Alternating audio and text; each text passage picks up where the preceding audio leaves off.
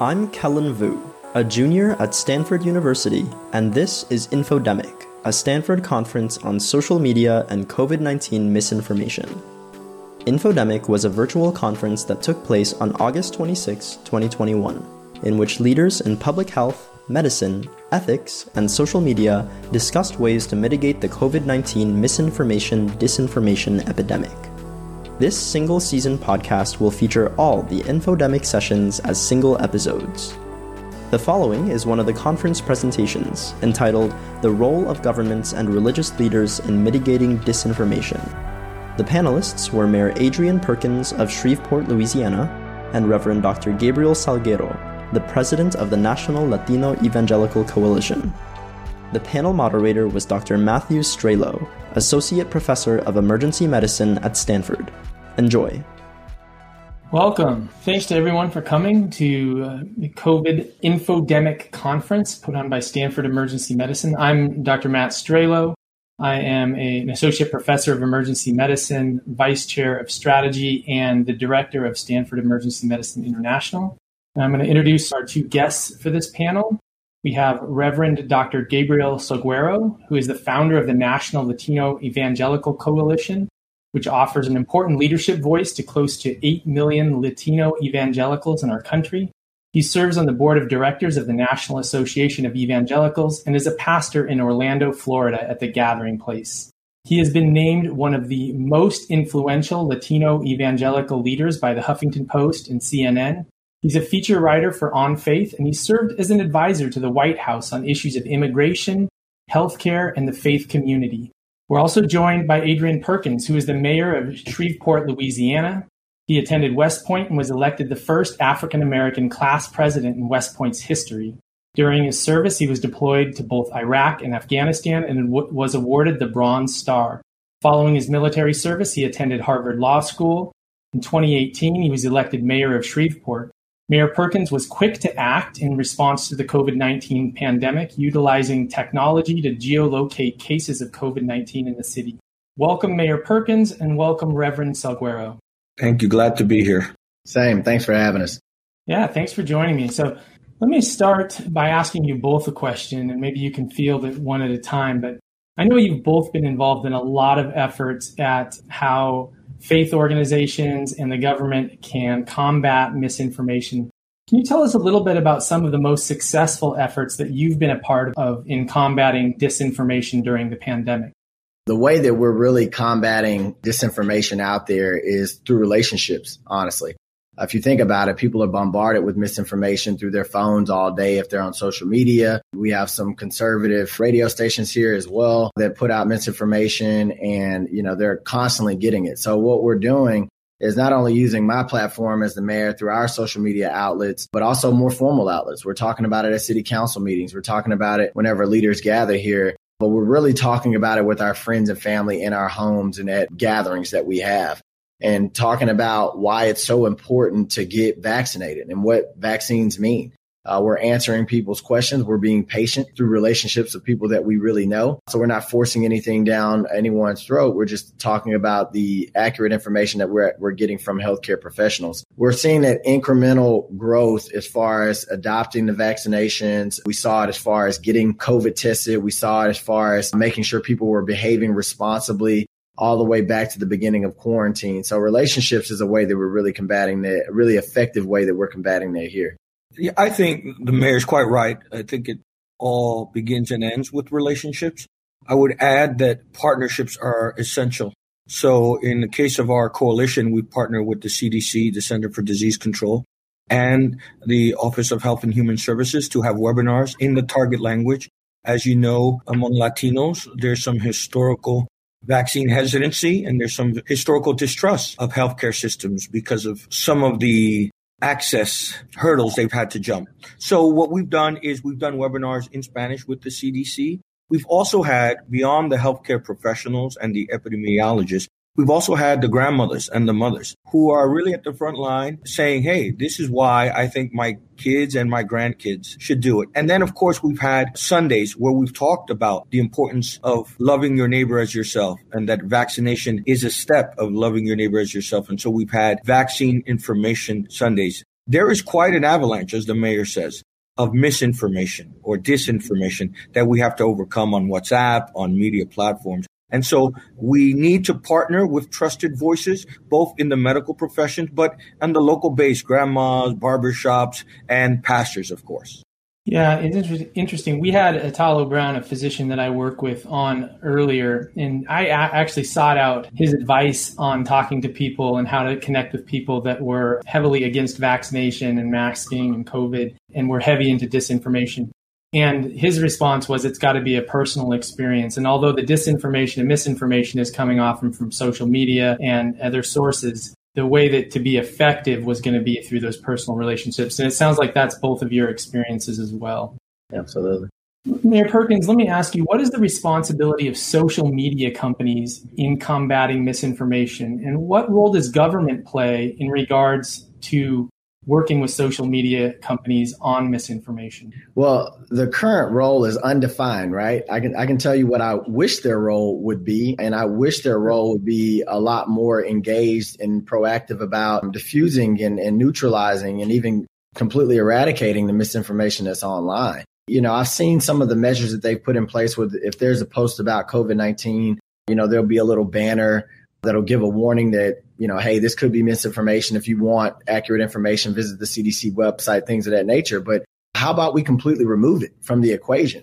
If you have the algorithms or even the manpower to completely search your platforms to find that, hey, this is about COVID-19, how about we build something that if somebody's putting out blatantly false information, that there is no need for a banner. You completely remove it, because whether or not that banner is there, people are still susceptible to that, especially if it's appealing to their, you know, worser demons, or if they've heard it from, you know, a political party or, you know, some other trusted source that's putting out that misinformation. So I wish that social media platforms, the technology community was a lot more engaged and active alongside us that are down here fighting it at the local level, so that we wouldn't have to put up as much of a fight and we could all be working towards getting our community, protecting our communities as best as possible. So do you think there's a role then for regulation of that and how that plays? 100%. There is a role for regulation. And I know, you know, you got two ends of the political spectrum. You know, one end doesn't believe in a lot of regulation. So I really wish that the tech community, the social media community would get together and build those regulations that are the same across the board.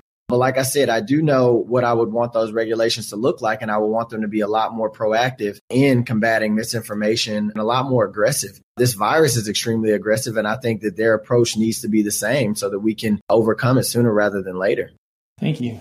Reverend Salguero, why is it critical that faith leaders are involved in combating misinformation, and how are they being involved in these outreach campaigns? Well, first, let me speak a little bit to this previous conversation you and the mayor were having. I think that social media platforms, as part of our democracy, have to engage in social responsibility. They are agents of our community, and there's a moral, ethical responsibility to the clientele that uses the media platforms. And so when you talk about regulation, I think that there should be much more self-regulation, and there should be much more a higher ethical. St. Augustine of Hippo, the famous African theologian of the 3rd century, says we have to seek the highest good. And part of that is social responsibility. In the democratization of social media platforms, that does not excuse us or exempt us from moral responsibility and truth telling, right? So democracy is not absent truth. You can't yell fire in a crowded theater just because you have freedom of speech. And I think that my moral call or invitation is for much more social responsibility and engagement of monitoring untruths that can lead to death or serious illness. In terms of the role of the pastor, the faith leader, the clergy person, the rabbi, the imam. Look, I as a pastor have 52 weekends a year where I teach to people. In addition to our other platforms, we have, I hope they don't feel a captive audience, but we have a consistent audience where they trust us. We baptize their children, we marry, we bury. And so part of our social responsibility as trusted brokers is to speak the truth. I'm a Christian, and so I take from the words of Scripture, and you shall know the truth, and the truth shall set you free. And so part of that is, because we're trusted brokers, we should leverage that moral influence and platform to consistently bring the message of why vaccinations are part of our social responsibility and self-care. Yeah, I like that lens of an ethical lens on why companies need to act. That's always a challenge, though, when working with private companies, I think. And so finding that balance of regulation and having the ethics of the company. Mayor Perkins, what role does mistrust in government play in the uptake of misinformation during the pandemic? Because there's been some discussion earlier today about how a general mistrust in government has potentially led to, a worsening uptake of information and a lack of trust in the government sources. Yeah, there is, especially if you talk about demographics within our society that have been historically marginalized. The number one case cited when wondering why African Americans aren't adopting this vaccine as quickly as every other group is the Tuskegee experiment. That was a national organization that ran that experiment. But I'll tell you what's exacerbated that mistrust is the political nature of this particular virus and the politicization of this virus. It depends whether or not you're a Republican or a Democrat standing behind a podium and what you say on whether or not people actually are listening and whether or not they trust you. So now it's worse. There's not just that normal distrust of government. You've pushed that gap even further if the person that's putting out the information isn't a part of your political party, and that's extremely unfortunate. One thing that I've done in response to that, because we have acknowledged that as well, is I've leveraged the faith community. Reverend Swagura, you couldn't have put it any better. Partnerships are extremely important. When they won't listen to an elected official, whether or not I have a D or an R behind my name, or they won't listen to one of my staff members or somebody that represents the state, they will listen to their pastors. They will listen to the grandmothers of the church. They'll listen to the mothers in the church as well. And we've had to leverage those partnerships around the community in order to create those relationships and push back on not just the disinformation, but also push back on that lack of trust between the government. That's how we've overcome that hurdle to date. Reverend? Yeah, I think that we cannot ignore, right? I think it behooves us to not ignore the historical distrust. In the African American community, Tuskegee. In the Latino communities, the sterilization of Latina young women in the late 60s, early 70s. And so I think that if we're really going to overcome vaccine hesitancy in government and in the religion, we need to acknowledge some of these historically justifiable distrust. We also cannot ignore the distrust in institutions, mostly government.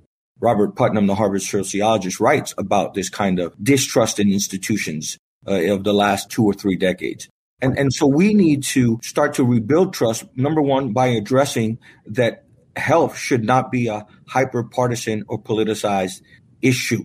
That whether you're a Democrat or Republican and independent, wherever you fall on the political spectrum, whether you're disengaged politically, people's health are important. Your fellow citizens' health is important. And I think that we need much more collaboration across the political spectrum. But let me just say this. I'm a pastor, right? And I was trained as an ethicist. Courage is in high demand and low supply. But it takes courage sometimes to say, look, I know what you've heard, independent of your political party. Here are, as Dragnet would say, just the facts, ma'am, just the facts. And then people can make an informed decision. Once it becomes partisanized or hyper-politicized, it becomes almost intractable. And that's why you need the trusted partners, the grandma, the mother, the barbershop keeper to do this. And so we have to acknowledge, one, the historical justifiable incidences that created distrust. Number two, the hyper-politicized nature of the conversations around health. And number three, that we need a broad coalition to reach a broad constituency around this issue. It's life or death.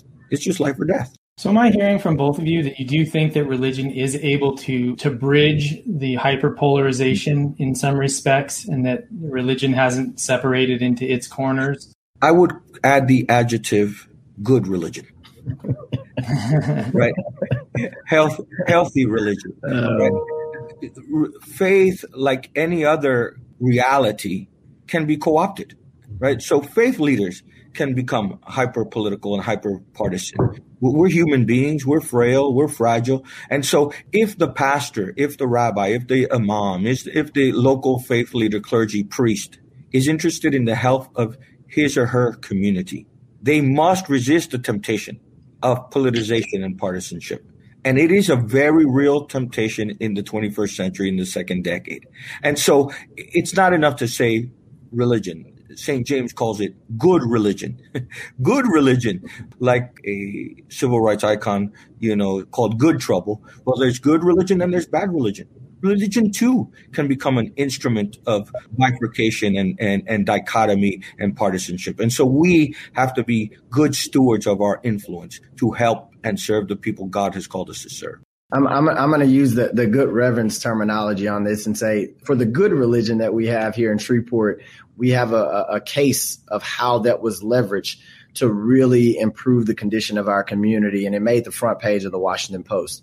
Early in the pandemic, when we were trying to figure out what was going on, everybody was trying to figure out exactly what we were dealing with. My office, we had the bright idea to geolocate where our COVID cases were.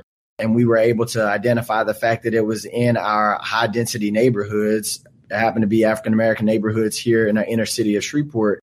So we were able to see that this was disproportionately impacting African-Americans. At the time, there was a bunch of rumors and disinformation that was out there that African-Americans were immune or not getting it as much. So we were the first people in our state and one of the first cities in the country to actually identify that this virus was disproportionately impacting communities of color, urban areas right here in Shreveport. The first thing that I did was I went to our faith community. The first call that I made, I was on a call with about 40 or 50 pastors, brought them together. And I said, hey, this is the information that we have. And we know for a fact that this is acutely affecting your congregations. I need you to help me get the messaging out so that everybody is adhering to CDC guidelines, staying away from each other, making sure they quarantine. And soon after that call and soon after my engagement with the faith community, we saw a precipitous drop in cases throughout our city. I do think that wasn't just correlation. I think there was some causation there because we went to such a trusted source. So even if they weren't listening to City Hall at the time, they were absolutely listening to the pastors that were preaching on Sundays. So that's an example of good faith, good religion. But on the flip side, here in Louisiana, not in my particular community, there has been a lot of churches that have weaponized the political nature of this virus. And we've had church pastors make themselves, martyrs to get arrested, to completely buck the governor's orders where churches shouldn't convene, still calling their entire congregations together and making a show out of it. So, yeah, religion can very well be a force of good in this fight. And we've seen that here in Shreveport, and it can be a force for bad as well. And we see that throughout the state of Louisiana. Are there clear next steps where our religious leaders and our government leaders can form partnerships and build bridges? I'm going to highlight some best practices that I've been a part of, and I appreciate the mayor, Shreveport, highlighting those good practices. I'm tempted to go to Shreveport and give him a Pentecostal hug. I grew up Pentecostal. Come on down. We'd love to have you. Yes. So I will say, look, we did a public service announcement together with the Ad Council, where we had African-American clergy and Latino clergy because we were disproportionately impacted. And the New York Times covered it in the front page. It was shocking how much pushback we got on that. It was shocking. I always thought if I would be in the front cover in the New York Times, I would be lauded. Well, it wasn't all lauded, I assure you. And so there needs to be consistency and persistency. But I think that public service announcement with the Ad Council, and now the Pope Francis has made a public service announcement in English and Spanish talking about the positive of the vaccine.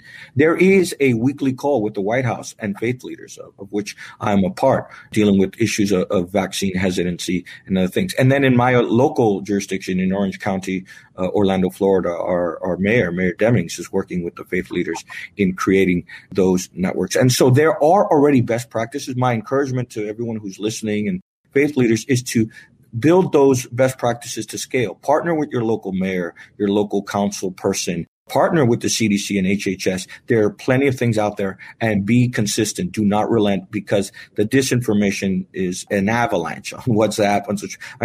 The theories from the mark of the beast to Latinos are being tracked by the vaccine has been almost insurmountable. And so you have to be consistent. You have to be persistent, and you have to partner with those platforms that will put a megaphone to this good message of people really considering getting one of the vaccines to save their lives and the lives of the people around them. We only have a couple more minutes before we'll take a few questions from the audience, but let me ask you, as we move from, and we're not there yet, or even close, but as we think to the future and when the COVID-19 crisis has passed, What are some of the commitments that we can make or lessons that we've learned during this time that we can use to minimize health systems kind of retreating from tackling these inequities that exist within accessing general healthcare resources? To rephrase that, I think there's been an effort now to reach out to communities that have been underserved. And I think there's lessons that we need to take there to continue that forward far beyond COVID-19. And so I'm wondering if you could take a moment and talk about some of those lessons you've learned and maybe some ways you could see us continuing those efforts. I'll say that if anything, we've learned from this particular virus and the way that it really preys on the comorbidities that already existed in our communities, especially the marginalized communities. Louisiana is nowhere near the top. As a matter of fact, we're at the bottom when it came to healthy states in the country. So it made us even more susceptible, our citizens even more susceptible of getting really sick.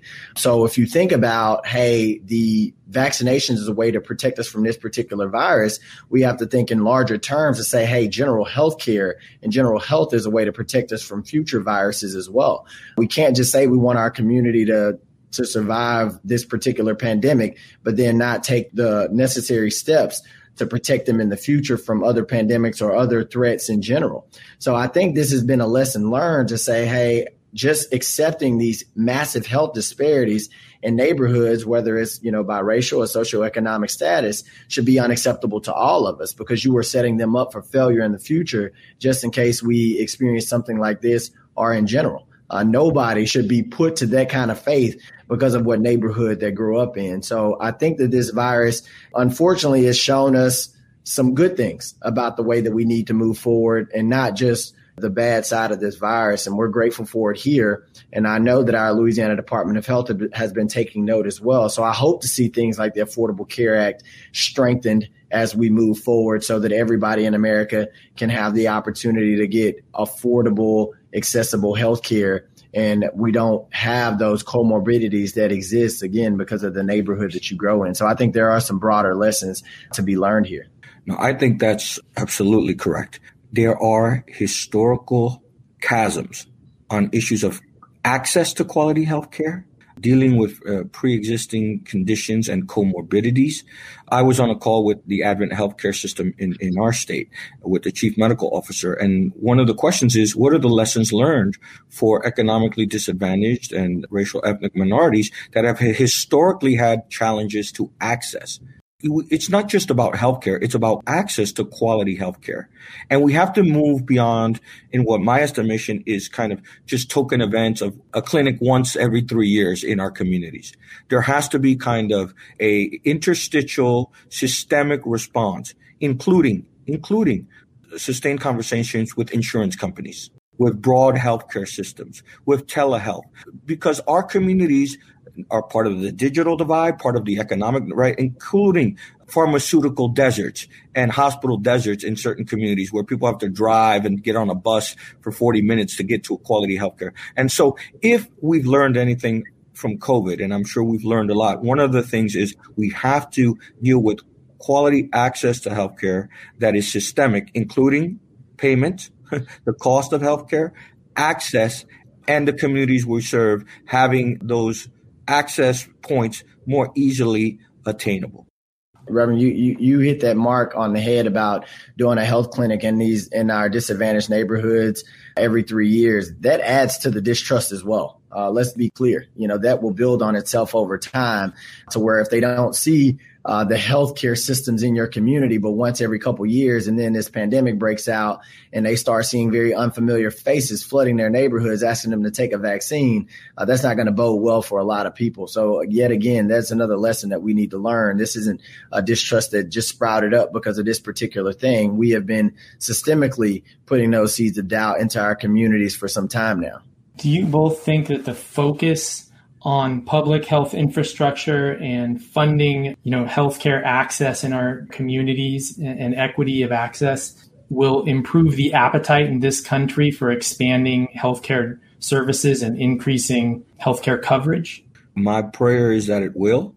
I am concerned that oftentimes when we have these ambitious projects, a certain segment, usually middle class but the poor or the extremely poor are cut out of that. And so we often have these conversations. I'm a pastor, right? And so I always think about who is the most vulnerable, right? And often in these conversations, these help some access for middle class, but those who are really below the poverty line don't have it. And so I pray that it does, but I do pray that those who are below the poverty line, who are really barely making it, are able to benefit from these ambitious and I hope noble initiatives.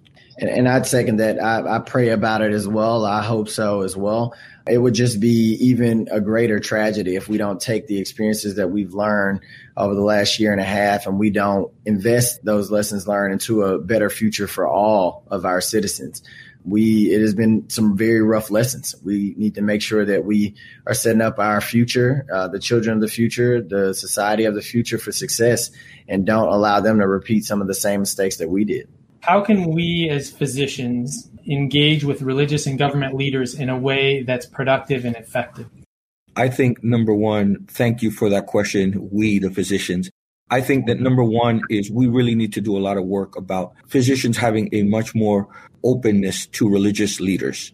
All right. I think there are some presuppositions and assumptions about religious leaders that were anti-medicine, anti-science. Some of those justifiable because there have been some leaders who've been anti-medicine but that there are so many religious leaders who are pro-medicine, who want to partner with physicians. But there has to be intentionality.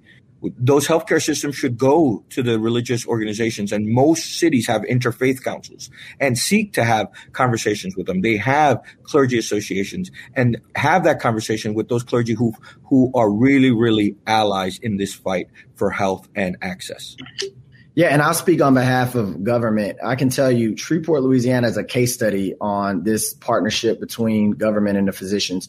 One of the largest parts of our economy is our healthcare system here, and our healthcare system has been right there alongside me from the beginning of this pandemic, marching forward. Not just the healthcare leadership and the administrators, but also the doctors, the nurses, you name it. Anytime we had a community event where we were putting out information and we were doing COVID testing, the doctors, the nurses were right there on the front line. Anytime we've had community events where we've encouraged the vaccine, we just did that. We were one of the first cities in the country to do the $100 giveaway for that.